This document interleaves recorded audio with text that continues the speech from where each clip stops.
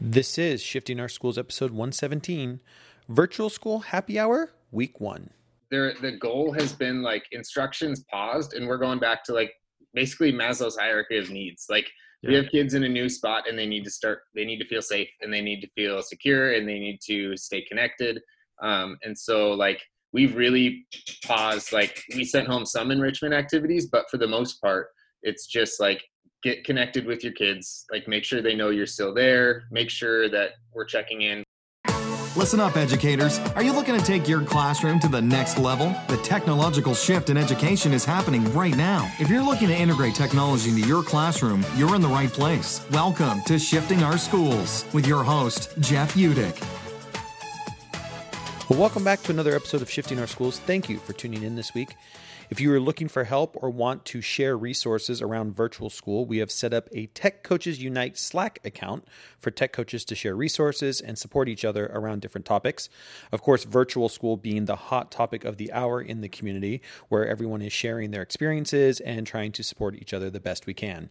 You can join our Slack community by going to sospodcast.org and clicking on Tech Coaches Unite in the menu at the top. In fact, this week's episode comes from this community. I decided to hold a happy hour and ask anyone in the community who would like to join me in a Zoom room to talk about how things are going and to support each other. You too can join us if you are looking for some connections, some place to bounce ideas or ask questions of others who find themselves in a similar situation. That's what this week's crew was all about, hearing everyone's stories and helping each other out where we can as we all try to figure our way through this new reality we find ourselves in. If you think that I might be able to support you or your school in any way, please do not hesitate to reach out. I've been holding virtual meetings with admin teams, teacher groups, and school leaders, as well as virtual PD sessions with groups of teachers. You can reach me via the contact form at sospodcast.org or by emailing me at sospodcast@gmail.com or over at jeffutech.com and use the contact form there. This week, I host the first of what I hope to be virtual happy hours with teachers and tech coaches who find themselves either preparing for virtual learning or are already in it. During the show, they also shared a host of resources for others to use, so many that I can't add them all to the show's description, so you'll need to go to sospodcast.org/episode 117, where you'll find the resources shared and mentioned in this week's episode. And with that, on with the show. Well, I'm so glad to have our first virtual happy hour. I think this could become a thing. I don't know how many other virtual happy hour meetings people are having, but it's good to get there to see everybody. I'm just going to have everybody quickly introduce themselves. Tell us kind of what your role is and what district you're at, so that everybody here kind of gets to hear everybody's thing. And then we'll kind of talk about your different stories and how your schools are doing. There's just so much great stuff going on. So I'm going to start in my top left-hand corner with Stefan. Hi, Stefan. Give us a quick rundown. Where are you at? Role? So I'm in Moses Lake, center of the state, and I'm the high school technology coach. So I've got a counterpart who is probably in Ellensburg at this point, Monica, and she's K-8. So my position was created to support our high schools. They went 1-to-1 last year. So I'm the tech instructional coach, but just kind of wear whatever hat that means. So yeah. Awesome. Matt, how about you? So I'm in Portland, Oregon. I'm the technology integration specialist for the Portland Jewish Academy. It's a little independent K-8 school. And we're 1-to-1 with 3 through 8th grade. So everyone had Chromebooks, and then we kind of sent back from K-2. Awesome. Yeah. Awesome. Jen? I'm Jen Longmire, instructional technology TOSA, whatever hat you want me to wear at the moment, in Enumclaw. So we're 1-to-1, 5 through 12, and just deployed 5th grade, check out Chromebooks. Since school was closed before we were ready for it to be closed, they did that yesterday and the day before, I think, to 5th grade parents who wanted them. Congratulations, kids. I know we weren't telling you could take your Chromebooks home, but now you can. Exactly. Yeah, that's great. Hi, Bob. Hi, Jeff. I'm Bob Kilmer from Enumclaw School District. I'm a part-time instructional technology coach / TOSA in the Enumclaw School District. I work with Jen. Cool. And Chris. Hi, guys. Chris Butler, Instructional Technology, TOSA, in Hood River, Oregon. We are 1-to-1 6-12, although the 6 through 8 don't take them home. So we're going to work on deploying those out, and we're 2-to-1 elementary level, and we're trying to figure out how to get devices into kids' hands right now. Awesome. Katie.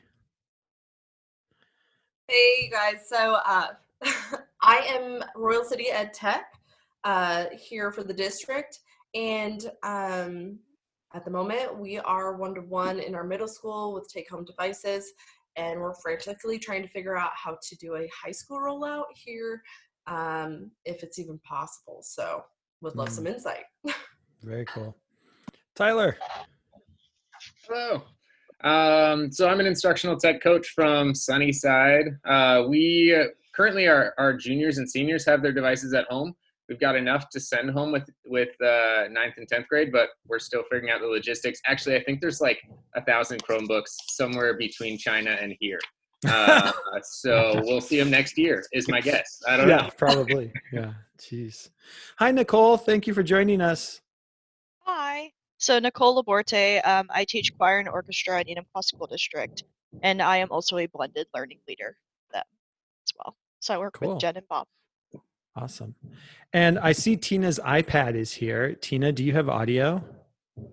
Yes. Oh, there you go. Oh, there's your video. I'm in the sunshine. Oh, look at you. You even got outside. Gorgeous. Beautiful.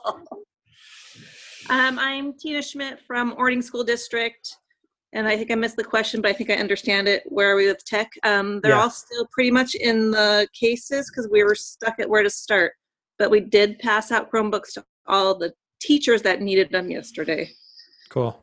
So that's a good we start. don't want to send them home right now until we can get a plan on all the Wi-Fi and hotspots. So that's our struggle right now. Cool. And I have Dave's iPhone. Is Dave going to unmute and talk to us? Or is he just going to listen? He might just be listening, which is all fine. That's good to hear too. Awesome. Well, let's get started with that. On some of you I know had to roll out devices. There's Dave. Hi, Dave. I am not going to just lurk. That's okay. Hey, Dave Seidel. I'm the principal at Ording Middle School. The Tina and our team to equitable way. Awesome. Well, thank you for being here. Appreciate it. So let's start with that. What were some of the frantic things that you went through? How did your school handle that? So I'm going to start with Jen, because I think you were one of the first people to kind of mention that about getting devices quickly, having to figure out how to get devices out. What did that look like for you and Bob and for Enumclaw? It's kind of crazy. We already had all of our middle school and high school students already had their devices with them, so that wasn't an issue. Our 5th grade students, we'd already sent home a survey asking parents, do you need a device? Because we didn't want to assume that, okay, that's making me really jealous watching you drink that, for the record. Sorry, it's happy hour. Anyway, so then we sent out a survey, a Google form to 5th grade parents that were in 5th grade. They're 1-to-1, but they don't take them home. And so we asked who was interested in having one, thinking that we wouldn't. I think district office thought we wouldn't have many that said yes, and I think we only had 10 that said no. Cool. So they went school to school and checked out devices to everybody. That's cool. And what about for K for 4? What'd you do for K for 4? And nothing yet. We are still in the process of talking and figuring out what we can do. Cool. All teachers are required, though, to put some sort of enrichment activity in their Google Classroom. And so we've been creating stuff to send out to parents on how to access Google Classroom, how to get information out to everybody equally. That's been a struggle. Cool. Hi, Shannon. Thanks for joining us. Hi. Sorry, I'm late. I lost track of time. It's totally fine. I don't think there is like a start time, end time to this. I think we're just kind of like rolling with it. So it's not Hey. Yeah, nice. I like the drink. Hey. I got it. Got a beverage. That's what counts. Awesome. Anybody else want to talk about how the rollout kind of went? Yeah, so we are in Moses 1-to-1 512 already. Yeah. So it was kind of cool. Well, I mean, I don't know, kind of cool, right? But we got called on Wednesday because our district tried to get ahead of the curve. So they called Monica and I, and we decided Thursday, Friday, we're going to start prepping things just in case. And then, I mean, that like evolved super rapidly, right, to 1:30 on Friday with Inslee. So we had some stuff created already by the time Friday rolled out. We were part of that conversation already, which was cool. We did some real last minute training on what we called essential tools on Monday morning. And then planned, the big sticking point was getting devices to K4 because they hadn't been taking them home. Some of them we had enough devices. Our district's been working for a long time to really just kind of flood with devices.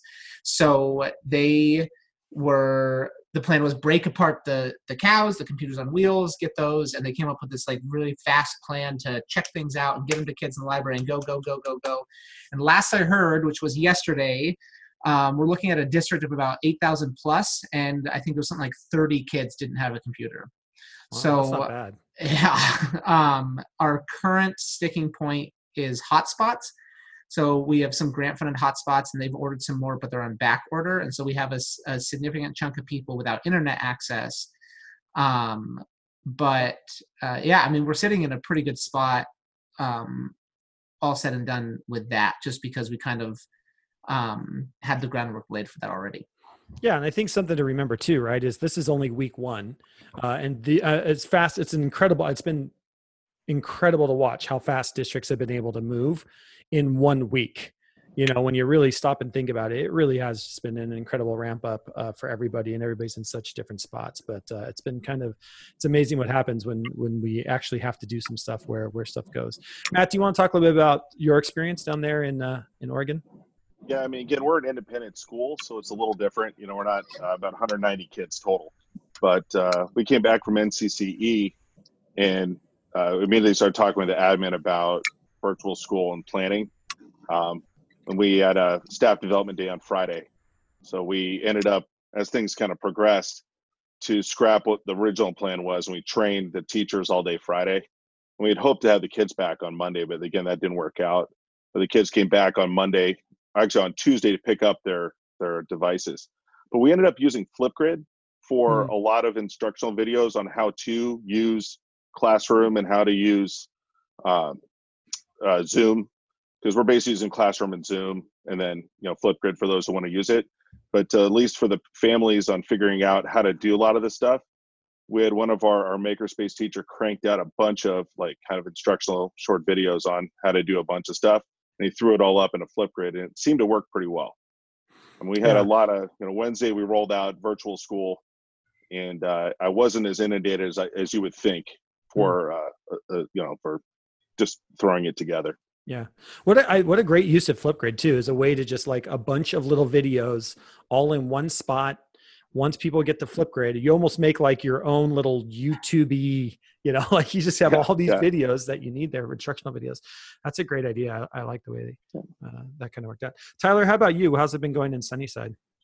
One of the things that I've really appreciated in how everything's been handled so far is like week one, the goal has been like instructions paused, and we're going back to like basically Maslow's hierarchy of needs. Like we have kids in a new spot, and they need to feel safe, and they need to feel secure, and they need to stay connected. And so like we've really paused, like we sent home some enrichment activities, but for the most part, it's just like get connected with your kids, like make sure they know you're still there, make sure that we're checking in. Like I know at the district level, the first thing they did was how are we getting food to kids. And so it's been really cool to see, like, we're definitely moving in the direction of, okay, now how do we help continue learning? But I really appreciated that, like, that was the pause first, is are kids safe? Do they have food? Like, are their needs met? And then we're moving on to, okay, how are we going to provide them learning opportunities? And we're looking at it from, like we talked a little bit about, kids don't come to school for content. Like obviously we want them to get content, but we're thinking also about like how can we still provide like connection, like can we connect them with their friends. Actually the high school is running a virtual Spirit Week next week that I'm really excited to see how it turns out, where kids are, it's like, which I think is funny, the first one is pajama day and I'm like, well, that's been all week. That'd be an easy one, right?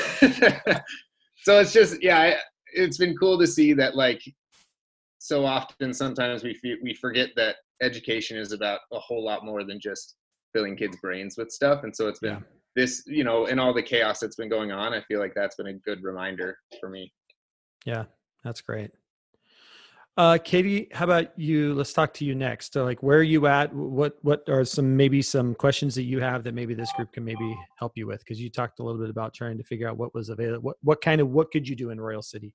Yeah. So when this was all happening, you know, I reached out to our leadership team, and everyone was pretty panicked. They were trying to, I guess, just kind of get things in order prior to it happening. Our big problem, from what I can tell with our ed tech and kind of moving forward with virtual learning, is equity for our kids, both IEP kids and kids without internet. You know, being in a rural area, we definitely have areas that do not even have cell service still. So, you know, we've got that handful, you know, 10 to 15% of kids that don't even have cell service, or potentially don't have a smartphone, and trying to, you know, encourage, you know, the use of technology in a blended environment. And so we're still very much in the early stages of trying to get anything going. We're meeting, I believe each grade level is meeting with their principals Monday during set hour, like a single hour. And then we're going to come up with like a project-based learning opportunity, whether that's a virtual option or a paper or a blended. It's just really up in the air right now. Yeah. One thing that our tech director wanted me to bring to you guys was how do we roll out devices with social distancing in place, you know, and how do we, I mean, like, you know, just bounce those ideas and kind of develop maybe a framework of what's worked well for you guys. So making sure that we have the student, actually our students, taking our devices for one, but, you know, we're going to go to these meeting points where we're dropping food, you know, breakfasts and lunches, and getting those devices to our high school students or some of our 4th through 6th graders, if that's even an option. So, you know, anything at this point in time would be helpful when we get there. All right, cool. So let's break down some of your questions then, and we'll try to answer them one at a time. Let's first tackle the equitability issue of does anybody, and somebody can raise their hand and then I'll let you chat, but what has your district kind of done, or how has your district kind of worked? Because I know a lot of the districts that are represented in this call are rural and probably facing a lot of the same challenges you are, that not every kid has Wi-Fi or a device. Are there anybody here have an idea of how your district's doing that, or how are you doing that as a teacher, or what's it look like? Nicole, let's start with you. Well, I know within my building, we were lucky that we kind of preemptively planned for us closing on Tuesday because we had school in service on Friday. So we actually, as a grade level team, sent out a form to all of our students and had everyone fill it out before we left. So we actually generated a list of kids that we knew would not have access to internet. And then as a teacher, what I did with those kids that had come up to me and talked to me about it, we have like a master Google Doc going of all the kids that we know don't have access. And I tried to connect them with at least one peer that had like their phone number or contact info, so that they could come into town, download what they need, and then go back if they need to, as things get posted. That's a cool idea. So trying to just get that list and then trying to connect those kids to somebody who might. Awesome. Anyone else have a way that their school district's doing this? Jen? So what we did K-12, since we can't ensure equity for everyone, we're kind of rural as well. We've got big areas that don't have cell service or Wi-Fi. We're asking teachers to upload once a week onto Google Classroom. Yes, it's a virtual area, I know, but to upload some enrichment activities that kids could get involved in. Doesn't have to be done on their technology. And then elementary, since we can't get devices to most of our elementary kids yet, they're putting stuff in paper packet form that is also being posted in the Google Classroom, but then is available for pickup outside the school offices. So Mondays, we're asking that everyone upload their enrichment stuff. And on Tuesdays, those packets need to be ready to be picked up K-5. And really encouraging people to think outside the box that, yes, it's a paper packet, but it doesn't mean it has to be paper and pencil. What kinds of things can you encourage kids to go out and do and explore that is outside of doing a math packet problem, those kinds of things. So that starts Monday. We gave this week for teachers to kind of wrap their heads around stuff. Monday we go. I like that. Chris?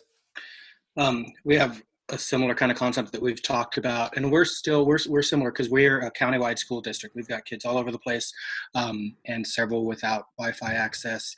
So I don't know for sure about how we're going to handle the Wi-Fi access piece, but as far as the question about deployment of devices out to kids that weren't able to take them home because this was happening, and we're kind of in a lucky spot, I guess you could say, because we have spring break next week, so we have kind of a week to figure all this out. We've been told, don't work, enjoy your spring break, but that's not going to happen.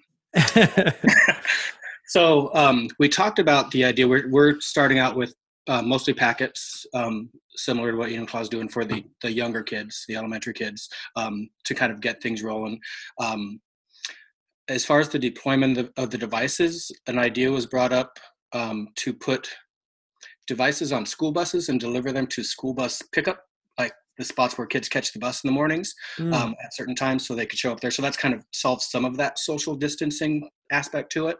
And that, kids, families that can't necessarily get into the district office or wherever the school, wherever they are, can just get to their school bus site where they get picked up. So that's something we're exploring as far as getting the devices out. Cool. So, Chris, sorry. Yeah. Go ahead. No, go ahead. So, Chris, are you inviting any of those families into to a specific location outside of those bus drops, or at the school or anything like that? I don't know where that plan is in place right now. We talked about it yesterday in kind of a virtual meeting, and I haven't heard anything about it today, so I'm not sure. Okay, thanks. Yeah. Tyler, will you talk a little bit about, because I thought I was awesome, you put it out on Twitter, kind of the matrix tic-tac-toe board, or kind of the matrix that you put together for your high school kids, for some of those kids that aren't online all the time or can't get there? Yeah, I just used the concept of a choice grid. So like each row focuses on a specific area of learning, I guess. And then when you go across the columns, are just different opportunities they could engage in that learning. It was I threw it together because I knew something was happening and we weren't quite as prepared as we wanted to be. But I think the piece that I really wanted to get, and the piece that I'm worried about looking forward is how much choice and control students are going to have over their learning. Because I know teachers are doing everything they can just to connect with students and get that content piece going. But I was worried that if I just send them home with one worksheet, kids weren't going to have any say over their learning. But it also allowed me to do a blend of, if you have Wi-Fi, if you have internet access, here are some learning opportunities you can engage in. And if you don't, here are other ways that you could do that same learning or practice that content. We're really being encouraged not to put out new content at this point. We're kind of taking it week by week, but right now let's take the skills that they're working on and let's practice that. So even simple things like if they're working on the circumference of something, find a circle in your living space and measure the circumference of it or something like that. But the nice thing is it was actually really simple to put together. It didn't take me that long at all. And now there's 20 learning opportunities that they have on one piece of paper. And the way that I structured it with my kids is they just had to do it, and their caretaker had to sign off on it. That was it. There's kind of an honor system. They get some say over it, but I don't know, just if someone's looking for a quick solution that doesn't rely on internet. And I know that equity piece is huge for us right now. We're trying to figure out even our seniors, and actually we talked about it, even our staff, we have staff members that live far enough out that they don't have access to internet. So yeah, we're trying to figure that out, and I think the answer is going to have to be a blended approach to it. Yeah, yeah, I agree. And if you don't mind, could you throw that that tweet that you had with that resource into our chat? And for those of you that are here live with me, there is a chat that we can be running and chalking over to the side if you want to as well. We also are joined by Jessica and Linda, the team teaching duo from Richland. And seeing that we're kind of on this high school thing with Tyler being high school, can you guys maybe talk about what are some of the strategies you're using for this not every kid has a device thing? Sounds like we're kind of in similar limbo with are we teaching or not kind of thing. But all our kids have devices at the high school level. I went and actually picked up my elementary son. So middle school, high school, already 1-to-1. The elementary was kind of interesting. They said to come in and pick up the device, but they had tables across the doors. So you didn't enter the school. You lined up on dots that were spaced out 6 feet apart, walked up, hand sanitized your hands, grabbed a clean pen from the clean pen bin, signed the Chromebook waiver if you wanted the Chromebook. They handed you your kids' stuff. Then you put your pen in the dirty pen bin and you left. So it was very controlled. I went to the middle school and just to clean out my son's locker because, he's a 13-year-old boy and I figured that'd be really nasty for a couple weeks. And there was no control. It was just like, hi. And you just kind of walk in and I was one of the only people there, but walk in, clean out the locker and left. So, very different situations and handling of it. But again, middle school, high school already have their devices. So I know we're doing meal drop off on buses. Like Chris was saying, they were doing Chromebooks. So I know that's, a possibility there kind of as well. So that's how they're handling it kind of at the different levels. They have the schools open till 2:30. Well, a few more minutes today. And then the school district buildings are locked up. Like teachers can't enter or anything. So I think a lot of what we're dealing with is rampant confusion. Yeah. And what I mean by that is even as we started this video chat, our deputy superintendent once again gave a definition of what supplemental meant, because we can only do supplemental teaching. And as far as we know, it just gets a little bit more restrictive in terms of you ought to be putting something out there of some sort, but you still can't grade it. You still can't demand it. You still cannot use it to in any way distinguish between the equity of one student or another, but you ought to be doing it, whatever that it is. Yeah. Yeah. And I think that, I think that's part of understanding this. And this is something, so there's a couple things that have come out, and I've been talking about this with different people. And so some of you have heard this already, but one of the nice things about this is we can learn a lot from schools who have already been in this 6, 7, 8 weeks. So there is a lot of information that is coming out of specifically my network, which is international schools out of Asia. And so these schools have been in this for 7, 8, 9 weeks already. And I think some of the key takeaways that have come out for us to remember as we're getting started is this idea that usually they are not seeing full engagement from their students until about week 3. That week 1 was very much like everything that you're explaining. Like it's kind of the school's trying to figure it out. Teachers are trying to figure it out. Everybody's just kind of figuring out week 1. So the idea that there isn't quote unquote learning happening or however you want to state that, I think this is going to be pretty normal. And what they were saying is in week 2, they started to see about halfway through week 2, the mindset of kids starts to shift as well. It's like, well, this is boring. I'm now at home. I've had my quote unquote snow days for those of us here in the Northwest. Kids are kind of like, woohoo, school's out. And all of a sudden you're bored. You can't go outside. You're at home. And they start to see kids come back to school.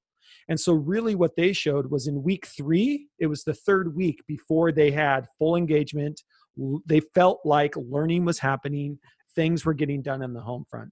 And I think that's the thing to remember. And back to your point, Tyler, is like, we're back to Maslow's hierarchy, right? Like families are trying to figure this out for themselves. They're trying to get themselves situated. So I think taking it slow in week 1 and not even, I have school districts that haven't even put anything out there yet. It's just get yourself situated, take some time for yourself. And then starting Monday or Tuesday next week, we will slowly start to introduce what this is going to look like. And I think that's just something to remember. And that is what's coming out of other areas that have been in this, is it's going to take almost 3 weeks before you really start to get this new engine up and rolling. So the thing I keep telling teachers is just give yourself a break. It's going to take some time.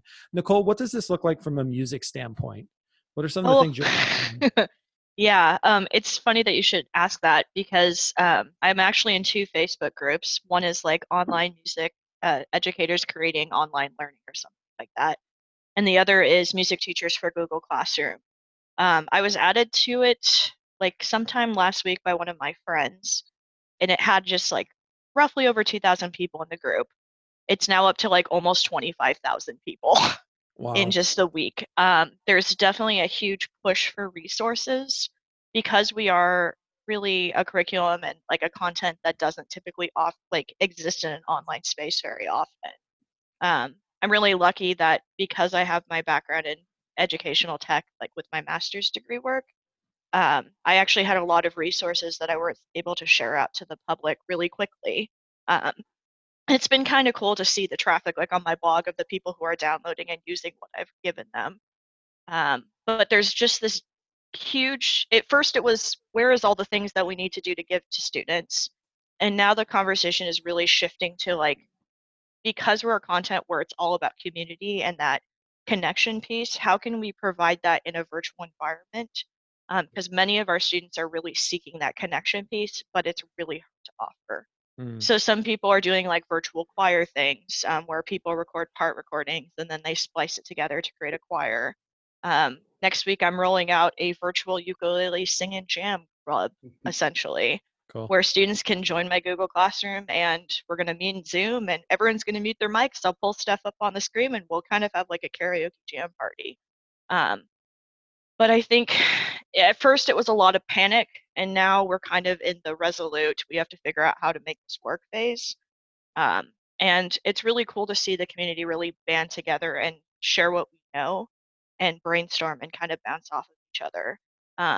It's exciting because typically music is very avoid tech at all costs, because we're the dying art form that everyone must experience personally to remind us of our humanity. But to see that adoption of like, okay, we have to live with this right now. We have no control. How can we make the best out of a bad situation? Yeah, that's great. Well, let's pivot a little bit and talk a little bit about elementary. And Shannon, I'm gonna start with you. So Shannon's a 4th grade teacher, and just what's this look like equity-wise for you? The online, offline, what's that kind of look like for you in the elementary? Well, for my class specifically, my partner and I on Friday, when we kind of knew this was coming down, sent out a survey to all of our students just to figure out who had access and who didn't have access to computers and such. And my partner had 7 kids out of 29, and I had about 1 out of 29 that did not have access. So we put together on Friday learning packets with books and magazines and games and paper, pencil. We gave them all an envelope, just to keep them busy this week while we try to figure out where we're at. But just as Jen had said, our expectation is that by Monday we will have a digital activities available, and that those activities can also be translated into paper, pencil, if you will. So my partner and I created what I think is some fun activities for next week that, again, they're just enrichment activities, but we're going to have them build forts. It's a fort challenge next week. They have to build a fort. They have to write step-by-step directions on how to rebuild that fort. They have to take pictures or draw pictures of their fort, calculate the width, the depth, the height of the fort. So we just kind of incorporated a lot of reading, writing, and math into the one activity. Wow, very cool. And then we're going to also throw in some math activities, and I'm trying to do my read aloud digitally. Very cool. I had a third grade teacher I was working with when I was in Luxembourg. And I know my internet is leggy. I live up in the mountains. Sorry. That's okay. That's all right. This third grade teacher I was working with, her project was to make a stand-up desk as kind of their maker space time. And then the kids, very much like you, had to take a photo of the desk and measurements for math. And, we're doing all this really cool stuff. But then she had challenged herself to like make a stand-up desk as well. So, anything that I think builds community like that, and be thinking about how do you, and again, not every activity in a virtual learning situation should be on the computer. How do you create situations like this? Like, go build a fort. You've got 7 weeks. Go build a fort and give us the width and the depth and stuff. I think that's just a fantastic time. Let's talk a little bit of some of the structures that are being put in place at the district level, or maybe with your teams. Of how are your teams, or you're at a district level, how are you staying together? And Troutman, I'm going to pick on you because it was awesome this morning. I don't know how you felt about it, but just a background real quick. Moses Lake every morning at 9:00 is live on YouTube, and Troutman, I'll have you, Stephen, I'll have you take it from there, because it was pretty cool. We had like 50 teachers in the chat room on YouTube this morning watching this live. Yeah, it was pretty cool. So I will put a link to my YouTube channel in here in case you want to watch, and you're welcome to chime in and ask questions if you want. But the first thing we did when we sent teachers out is we told them, like, check in with your kids. I mean, kind of like what Tyler was talking about, that hierarchy. So like, we're sending kids home to different situations. Some of the things that teachers were hearing from kids were, I don't like being at home all the time. I like coming to school. I like to connect. And so it was really important to tell teachers, like, connect with your kids, even if like we don't want to do content yet, right? So I just thought, like, we should be leading that as a teaching and learning team and showcasing what we're doing. And big shout out to our superintendent, who has sent home update videos like every single night, and has, instead of just sending this big old email, he attaches the transcript, but he records a video and sends it out to kind of model that. So it's been a progression. I was like, Tuesday, let's do it. And like, if it crashes and burns, who cares? Because we're trying to model vulnerability. Well, it crashed and burned because I tried to use some resources that teachers could use, and I tried to combination Google Meet to stream, because you can stream through Google Meet, calendar events, and Zoom. The problem was the only audio input was my microphone, so people like tuned in and were like, and then I used a back channel in Padlet as the chat, and so people were like commenting on the Padlet like, we can't hear anybody, and so I was like, oh no. So I figured out what happened, but as a backup, I recorded the Zoom meeting, so I just uploaded that as a video to YouTube. So then yesterday and today, I wrote my teaching and learning team, the other instructional coaches, into streaming. And so you can't get, at least if you know a way, that'd be great. But I have yet to find a way to get your screen as part of the stream without third-party software. So I found something that was free, open source, OBS. It's super easy to use. Honestly, it took me a 20-minute YouTube video to figure out. And then we just all hopped in a Zoom call, and I just used YouTube to stream that. And then I sent that link out to our staff, and I said, come in and ask questions. And so we all kind of had the stream up. I could look at my questions. Jeff hopped on there. He texted us and said, hey, invite me to the Zoom call. So we got, which was great. And so they got to see all of the coaches. They got to see our executive director of teaching and learning. And then I've set it up to be reoccurring, because we've told our teachers, like, have something like a daily check-in with your kids by 9 a.m. every single day. So we're gonna live stream at 9 a.m. Monday through Friday. And we've got this group hangout going for the teaching and learning team, and they were resistant at first. They were like, all right, like, let's do it. And now they're planning Monday's stream. So it was pretty cool. Yeah. And I think we had there was almost 50 teachers watching live. And my favorite part was the chat on YouTube was like kids for the first time. They're like, oh my gosh, this is so amazing. Just like your kids are the first time they see you on video. It was really cool. And teachers had some great questions. They were asking about different resources and what are some different things to expect, or how much should I expect as a parent for my kid to be working at home. So what a great opportunity from a district level, kind of being able to, fit that stuff in. Well, one of the most valuable pieces of feedback I got yesterday was from a teacher who I did it at noon too. I'll do that Tuesday, Thursday. And I just grabbed some teachers who were just on fire and excited, and I'm calling it the lunch break. And they just sat there and talked for, about kind of nothing.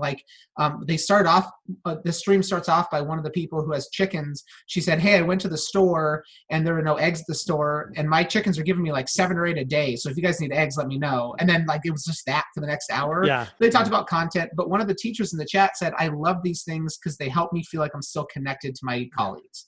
And I was like, it was so cool.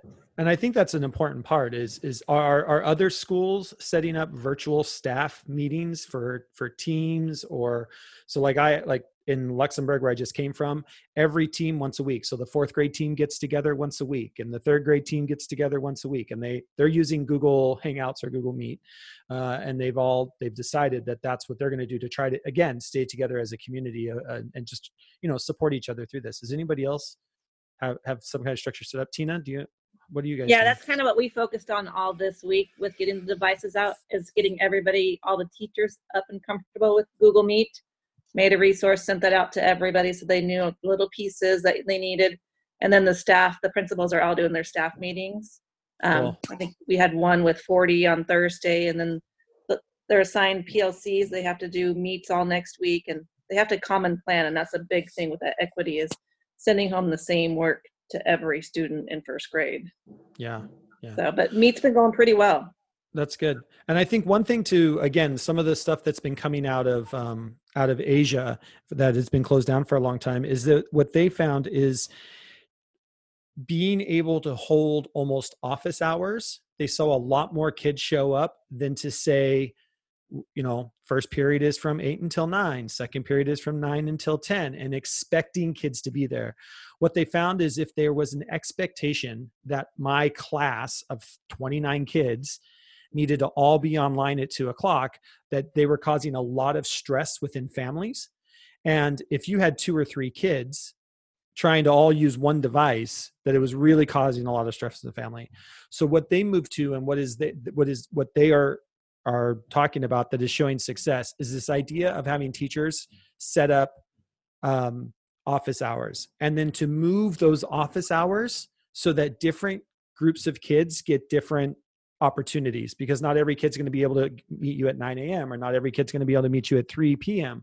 But the idea that you just send out to your class in Google Classroom, hey, I'm going to be on Google Hangouts or Google Meets or Zoom or whatever the product is from 9 until 10, feel free to drop by. Or I'm going to be on here from 1 until 2, feel free to drop by. Right. And what they're finding is they're seeing a higher level of engagement. And when kids are coming, they have questions. The kids are hanging out then as a class.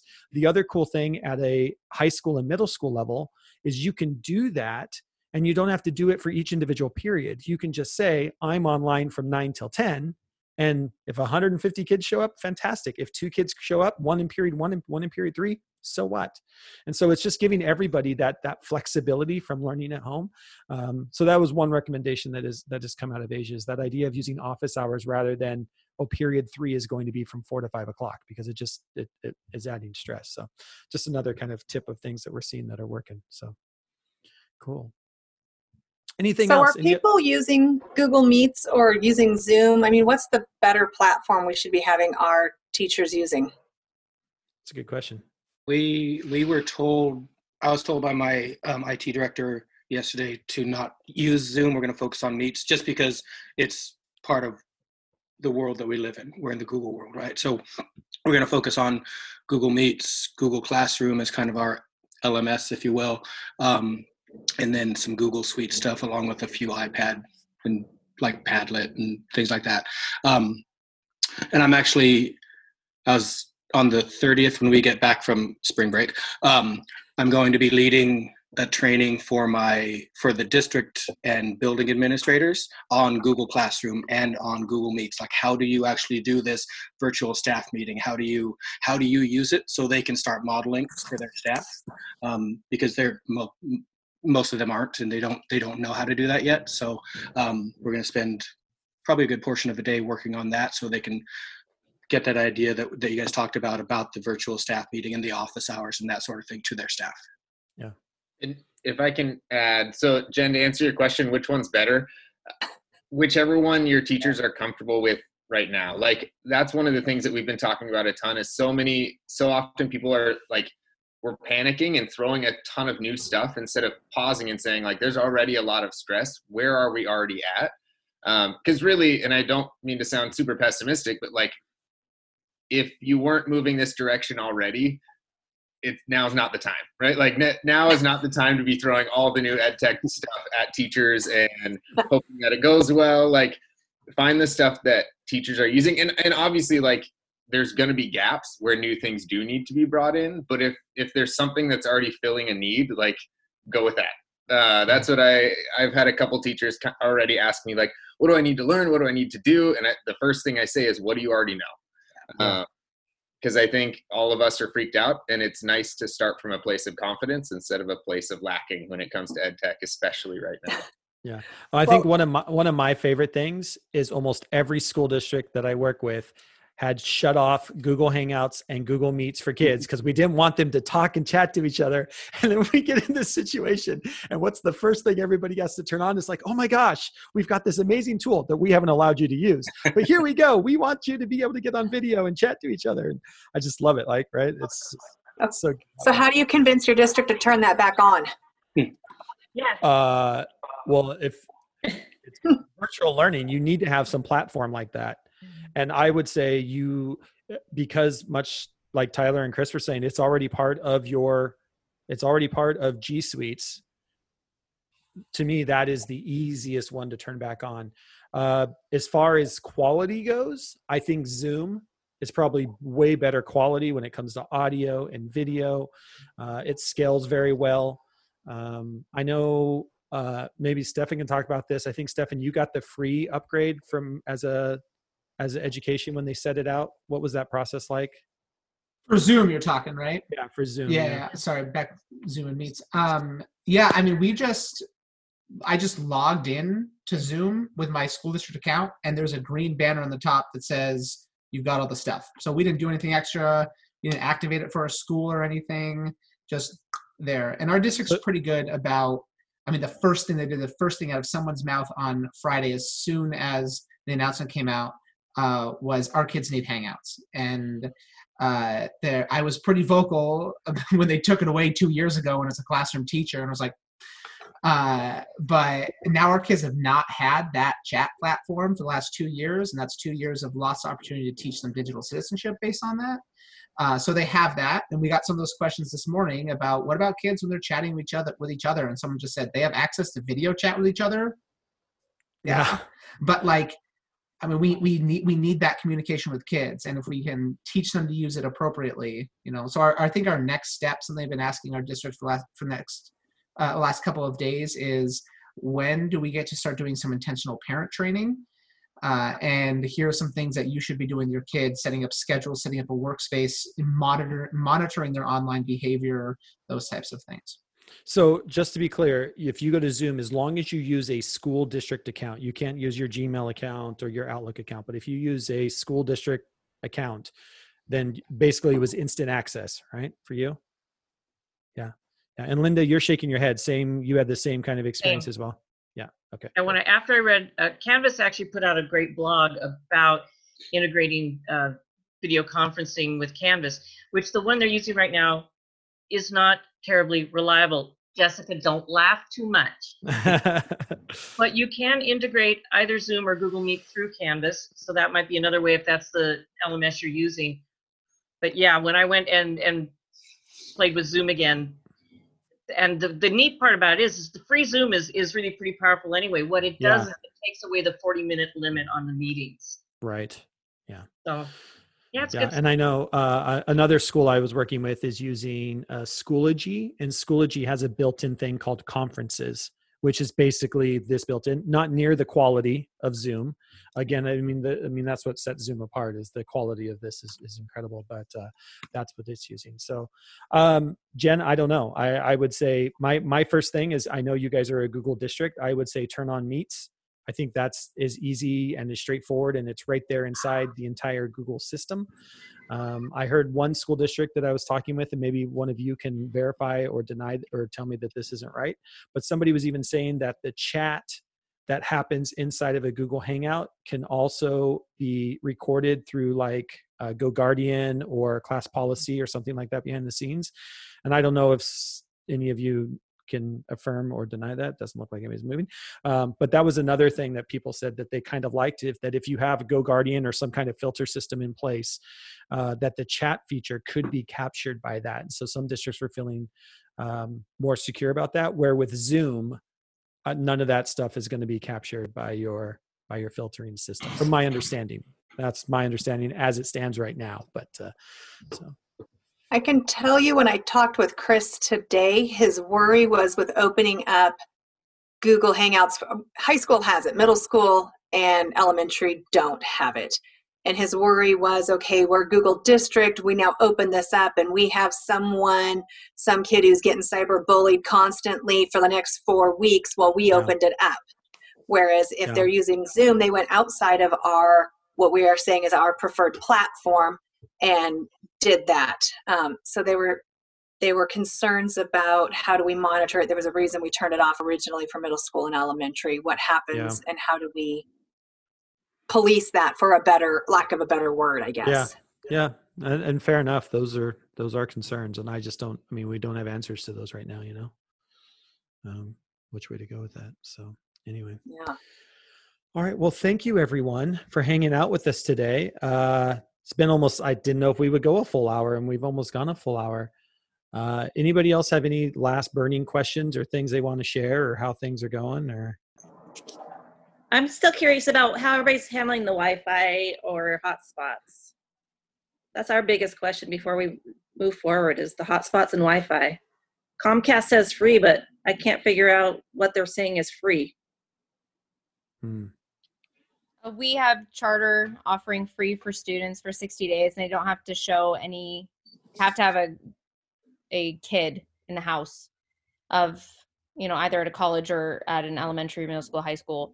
And they can call a number, and that's been supported through the school district as well. So that's gone out as a lot of messaging out about that. So I know that is one. It depends. What's one? Sorry, there was a helicopter going over. Charter Spectrum, but it really depends who the provider is locally, because they're all different. I know North Franklin, just like half an hour or hour north of us, has different providers, but they were offering free services as well.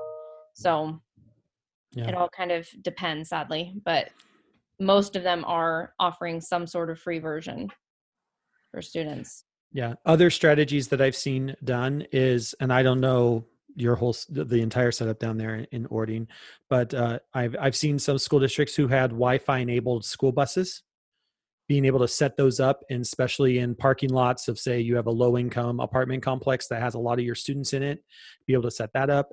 I've seen school districts who have taken the school Wi-Fi and turned the entire school Wi-Fi public, so that entire bandwidth can be used by students. So, you have to leave your house, but you can sit in your car in the parking lot and get Wi-Fi as a way of getting around that, or go sit on the playground somewhere that the Wi-Fi reaches. So those are other things that I've seen going on. I know that, and over here, I know up in Everett, north of Seattle here, I think T-Mobile, they've got some T-Mobile like USB 4G USB sticks that they're handing out. Now, I don't know how they're doing that, if the kids come to the school and pick them up, or if it's a free and reduced lunch. That's kind of where we were looking, is to get T-Mobile hotspots for like $30. Yeah. But some of our kids are so rural that won't even work, because they don't have. Yeah, for sure. Cool. But nobody's heard about the Comcast. Has anybody heard of the Comcast one? I've heard of it, but I haven't tried to access it or set it up. there's a link that they can go in and apply for this free for, the next 2 months or whatever it was. But, I always worry about giving those free things out because they don't stay free. And I hope that they don't charge them after the fact, once it comes back live. Yeah. That's always the issue. I have a student that took advantage. He got set up this week on the Comcast. Again, one of those things he has to cancel it in 90 days, otherwise they're going to get charged a bunch of money. Yeah. The other thing that could be helpful to look into is I know a bunch of them have their free for 2 months right now, but most internet providers also have a subsidized plan if you qualify for under a certain income level. We've been talking about looking into that a little bit just because it seems to be a more sustainable option. And something where, because that is my concern, is I haven't read the fine print. I don't know what it looks like after those 2 months.